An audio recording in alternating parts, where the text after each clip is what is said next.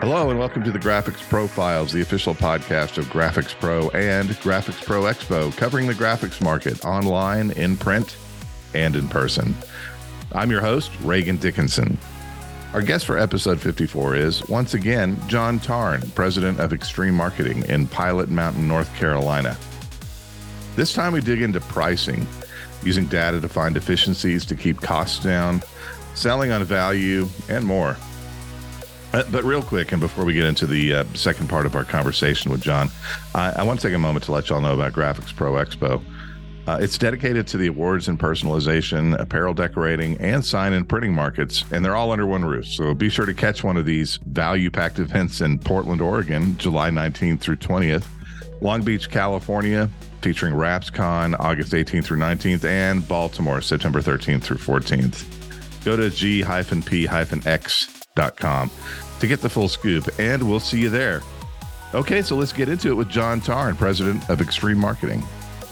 John, in our last conversation, one of the things that we were talking about was margin, and you said that pricing for value as opposed to pricing by some formula or some cost and possibly getting lower margins, and doing it based on price was the wrong approach, but doing it based on value is the correct approach. So is there a formula that you have for pricing, or is there a philosophy that you have when it comes to pricing your various products?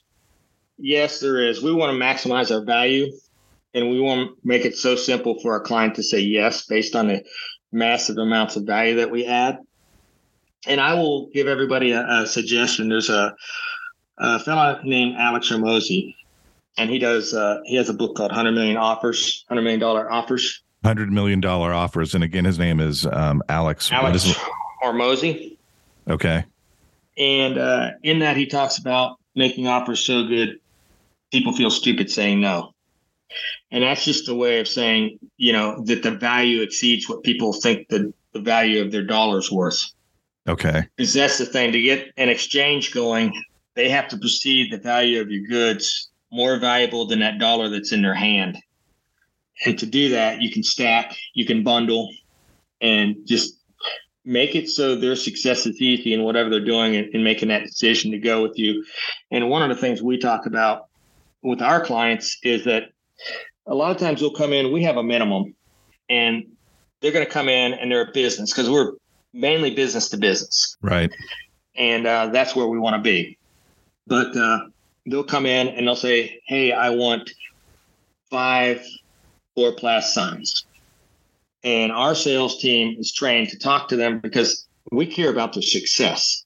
And you cannot succeed putting 5 floor-plan signs out. Right. You got to have a massive amount of effort to be seen, to market your products. So we'll suggest more like 250 to 500. Okay. And the reason is you want to go out there and you want to completely saturate the market. Everybody underestimates what it takes to be seen because really nobody sees you. Yeah. And so we always go under the assumption that even with our social is that nobody saw it. So we have a belief that you cannot over market. And a lot of people feel like, well, I'm going to get annoying. I'm putting too much out there, but that's not true. I mean, there's 8 billion people out there. You cannot possibly over market. Yeah. That's a belief that you got to break. So with that, you got to add the value. And the value of that is helping our clients do a purchase that's going to make a difference in their life. 5 core plus signs will not make a difference in their business. Right.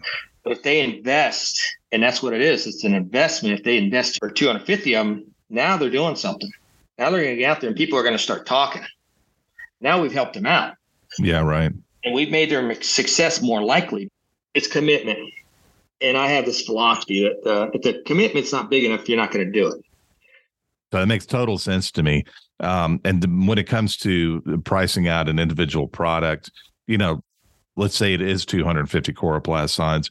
How do you price out that individual product to make sure that it's reaching your margin goals?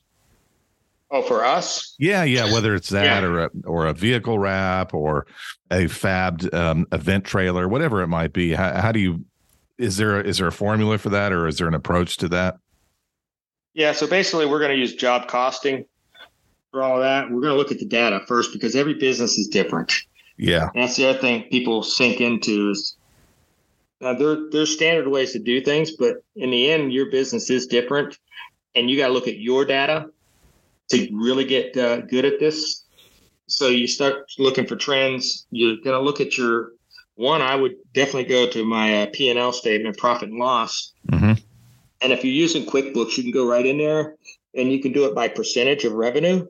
Yeah. And you'll get basically a little spreadsheet there. It's going to show you all your percentages. Now you can start making some educated decisions. So if your labor is high, which trust me, we were like that coming out of COVID, labor was super high and we knew we had an efficiency problem. So then you have a choice. Okay, how do you get that down? Well, you either let people go, see if people want to go, or you work on your efficiencies. We chose to work on our efficiencies. Mm-hmm. And to do that, you have to speed up things. And then you have to use materials better. You have to create flows for your team so that they can get more done with less effort. That way we can get more flows through our shops, that kind of stuff. Yeah. But you got to start looking at the data first. Okay. And every bit of that matters. So once we can create a super efficient process going through our shop, now that's going to start creating our margins. Yeah. So what were some of the specific things you did, if you can recall, that led to those efficiencies? Okay. Well, I'll start at the basic level. So let's say we're building a specialized wall. Yeah. And it's an aluminum wall. And I'm welding that wall. And it's taken me X amount of time to weld that wall. And then it's taken me X amount of time to clean the welds, clean all that so it looks good and you can paint it, powder coat it. Yep. And it's taken X amount of time to just put it together. Yep. So what we did is we looked at it and said, okay, what's the thing that's causing the most time? And what was causing the most time was the cleaning, grinding, cleaning of welds. So, okay, if we can reduce that or eliminate that, that's going to be a big saving. So what we ended up with doing is going to a bolt system, not even a bolt system, a rivet system. Okay. So riveting. So now we can actually have all of that CNC'd ahead of time, all the holes, all of that. So then it's more of just an assembly. So we're taking out the expertise required for that wall. Yeah. So that somebody doesn't have to have that expertise can put it together. Mm-hmm. And be doing that while the people with the high expertise of welding can be welding something else that's more cost effective. Okay. So now we've gotten to where, okay, now we're riveting. Bam. Now we don't have to clean. So we just saved all this time. And so we started looking at every process and every piece of it. So let's say it's somebody that's got a laser. That way I get out of the fab piece. Let's say it's a laser. And they're a small company and they're lasering all of these tumblers. And let's say they got a rotary adapter and they can only do one at a time. Yeah. Well, now you start looking at that. Well, can I stack those end to end in my rotary device and maybe do 3 at a time? Mm-hmm. That way I can reduce the amount of time it's taken to do that whole process. Or maybe I need to make a jig. So I make a jig that sits in the bottom of my laser, and I can laser out 20 to 30 at a time. Right. And on a small shop, I can get that laser going, and now I can be doing something else. So that's going to reduce my time on that. I can go spend it somewhere else where I can add more value. So it's really looking at every piece of data. And then your margins on your materials, same thing. Are you including everything? So are you having to go get the plastics, the wood, all of that? How is that factoring in? Can you reduce that? Can you get terms with your suppliers, 30-day terms to help with your cash flow? It's just looking at the holistic piece of that. What materials can you use that would be better suited? So let's say it's indoor use. Does it need to be laminated? Mm-hmm. It's simple questions like that. Right. Yeah. And the lamination standpoint, it depends on whether or not it's in a touching zone, if you will, right? Mm-hmm. Yeah. Yep. So I guess you have so many factors that go into it, right? Mm-hmm. Yeah. And can I order bulk materials? I mean, it's talking with your suppliers. what can we do here? Yeah. So if you're working on your pricing, you got to work from every angle. You got to look at your labor costs. And with that labor cost, if you're inefficient with me moving material from one place to another, you're always looking for stuff and it's disorganized. Well, that's going to cost you money. Yeah. So put that into your overhead. Materials. So let's say it's something that's got to be lightweight. So now you have choices on what materials you use. Mm-hmm. A lot of people just go to steel, or so you gotta price to what the project is, I guess, the scope of the project. Okay. And what we do with our stuff is, since we do events, we save our clients money. So we actually supply brand ambassadors to every event that we do. We are a full 100% logistics company. Okay. And during COVID, we pivoted to expedited shipping to help save our butts. And we started expediting. But that piece of the pie, we actually deliver all our trade show units. We don't have some other trucking company do it. We deliver it, and then we supply a brand ambassador, person to run the event. And because of that, we build all of our stuff to save our customer money. So the fewer people I have to send to set up or do a display, the better. Right. So we always engineer it so that it can be a 1 or 2 person setup. Okay. To save money. And we're also going to save money because we're actually bringing the stuff. Right. And time, obviously. And time is money. Yep. Time, frustration, all of that. Yeah. I also wanted to, one of the aspects is waste. There's often material waste when you're doing vehicle wraps. For example, when y'all are wrapping one of these trailers, or you're using anything that requires materials that are just by their very nature going to have some waste involved. Are there ways that you're handling waste? Well, number one, we look to gang everything up as much as possible. Uh-huh. So rather than sending a print just to the machine, hey, this got to be printed, we will gang them, and that responsibility lies on our graphics team. Yep. We've got a full graphics team in-house. So what they'll do is, let's say they're working on several projects, they will gang those together, get them print ready as a unit to save on materials, and then send it to the printer, where then our machine operator handles getting it printed and everything. Right. So looking for ways to, and even like CNC, is what else can we put on a job? Yeah. To maximize that. So, and this is something we just found out the other day, is so we were CNCing these rectangular pieces that have notches in them. And one of our fab team members said, hey, there's another piece that I'm needing cut out every time. Can we fit that into those notches, where those notches that would be waste in between there? Yeah. So we can do that. So then we started putting those into the notch so that we maximized our material and time, because it got all done at one time on the CNC. Mm-hmm. Okay. So ganging, nesting, as they call it. Yep. Yep. Yeah. I kind of want to change gears a little bit here and talk about customer relations and working with customers. And branding, you have a brand ambassador. Your branding is obviously very important for your customers, but obviously from your standpoint. And how do you approach branding with your customers and then translate it to, whether it's design program, an event graphics program? How do you work that relationship with them and ensure that your customers are staying on brand and they're getting the word out properly? Well, that has to do with coming in as the expert. So when we're coming in, we are the expert on branding. And, with the name of our company, Xtreme Marketing, they're looking to us to be an expert. So we've proven it time and time again with our branding that we are experts in the field.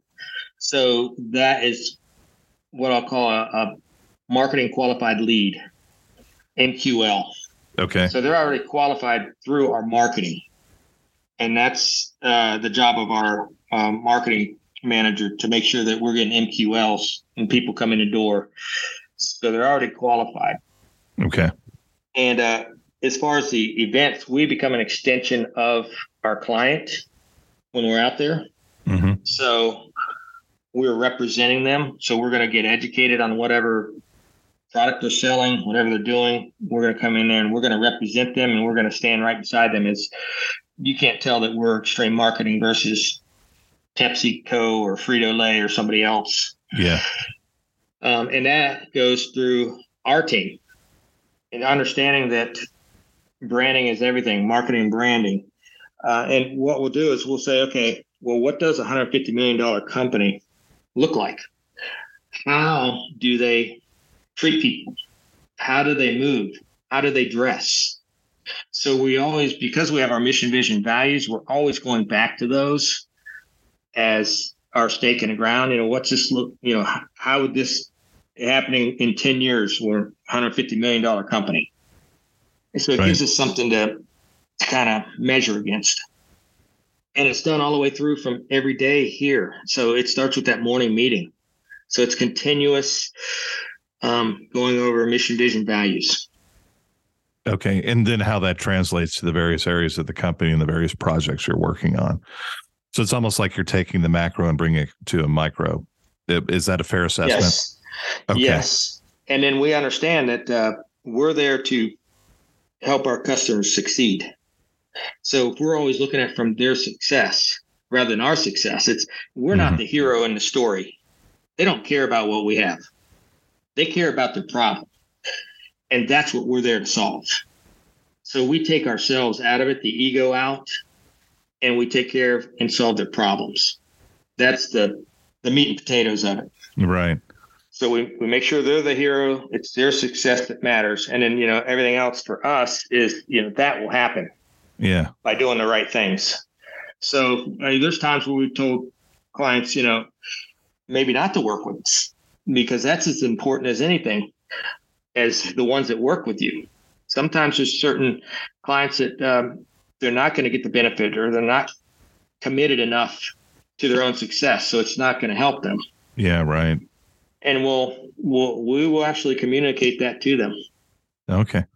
So you kind of eliminate the problems before they happen, because you can see them coming down the pike because they just don't have the commitment to their own brand or their own goals necessarily. Is that correct? Yep. Mm-hmm.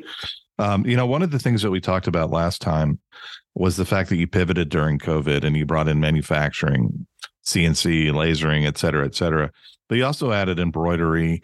You do apparel, you do, again, just about everything.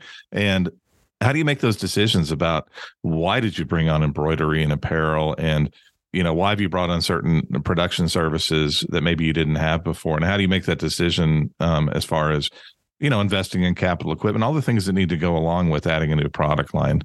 What does that decision making look like for you? It's usually a problem that we've encountered and speed.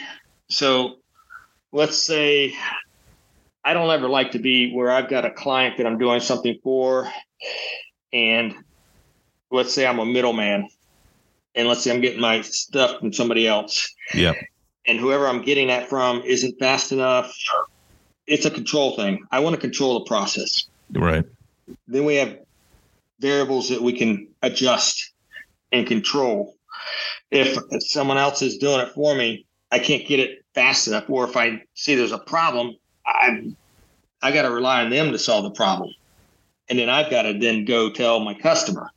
And we like to be able to control our processes all the way through from beginning to end. Yeah. Because we can tweak them and increase profitability that way. Some of the stuff is because I saw the need for like our trade show displays, being able to cut acrylics and I love the way lighting affects a display or affects the look of a room. Yeah. So, and I knew that acrylics are an important part of that in sign making and everything else. Yeah. So that's when we brought in the lasers so that we could do our own acrylics. Because if I try and get acrylic cut somewhere else, oh my gosh, the time it would take. And I couldn't even do R&D. See, that's the other thing is these things allow us to do R&D. Yeah. Very quickly and on small scales to see if something's going to work. Right, right. How do you gauge the return on investment on a new piece of equipment or adding a new product line, which usually involves bringing in a new piece of equipment? Some of it's art, some of it's straight data, some of it's the feeling that you get. Yeah. But it's also seeing those problems. There's a problem, and I know if I solve that problem, this machine's it will make it happen. And so you got to look at what you're paying if you're outsourcing something. Mm-hmm. You got to look at what the overhead to bring that new one in would be, and how it's going to allow you to get to your other stuff. So a lot of times it allows us to get to work on more high dollar things. So if I'm spending all this time, let's say I was getting my stuff lasered somewhere else, and I need it for doing an R&D on a trade show display, I'm going to notice that is costing me a lot of time going back and forth and talking and everything else. And I'm not able to sell or do something else. It's more, I'm going to bring more money in. So once I recognize that, then we start thinking, okay, well, what's it going to cost to buy the machine? What's the insurance going to cost? What's the electric going to cost? And then we're going to have to take all of that and we're going to have to put that into our job costing. That is then going to move with every product through our system. So you need to be job costing on everything. Yeah. You need to be taking a percentage of the overhead. What's your material costs? What's your labor costs? I mean, if you can break it down to those three things, you can get pretty darn close on your job costing, right? Your overhead, your labor, and I break them out like that, and then your material costs. But then one thing that gets sometimes missed is maybe shipping. A lot of people are shipping stuff and they're not putting a handling charge on there, which actually takes you time to package and do all of this stuff. So they're losing money right there. Yeah. Well, I think shipping is its own bailiwick, isn't it? I think there's multiple variables there as far as pricing that out, as far as doing it and so on and so forth. Yes, you're correct. And I don't think most people are doing it correct. And then the other thing is you've got to watch, once again, beliefs get in the way on shipping. So someone may say, well, Amazon ships for free, but so we should too. Right. But the thing is, your numbers are not the same as Amazon's numbers. You got to run off of your numbers. Right. And it would not make sense for you to be doing that unless you somehow had it built into your margins in their profit margins, and you'd have to plan for it. So you got to get the money somehow, right? Yeah. So it's either going to be the cost of the product, you're going to have to go up, or you're going to have to do a shipping charge with handling. But I think shipping is one thing that slips under the radar in a lot of people because they just don't think about the time that it takes to box something. Right. So how do y'all do it? Do you itemize those out, handling and shipping? Yeah, we'll put a charge on top, but now, so we used to deliver everything for our local customers. Right. But yeah, that's a nice service to have, but how valuable was it? We were delivering for free. Well, who's delivering it? Yeah. Well, if it's one of my sales team members, well, now I'm losing out on sales. So we give our customers options. You can come pick it up, or we can bring it, but it'll be a delivery charge. Right. Because you have to value yourself. Yes. And we value our team. So we want to put them on the maximizing where they're working. It's going to maximize the value to the company. So we charge for if we're going to deliver. Amazon's got trillions of dollars that they've invested in their system. So why would I compete against them? So it's just really communicating and educating. Yeah, and it sounds like being upfront with them as opposed to beating around the bush is telling them exactly what it is, right? Yeah, that's it. Okay, and you found that transparency is the best way to go with customers, and it sounds like with your employees too. Yep, always. Okay. Well, you know what the music means. I do. Well, now you do, right?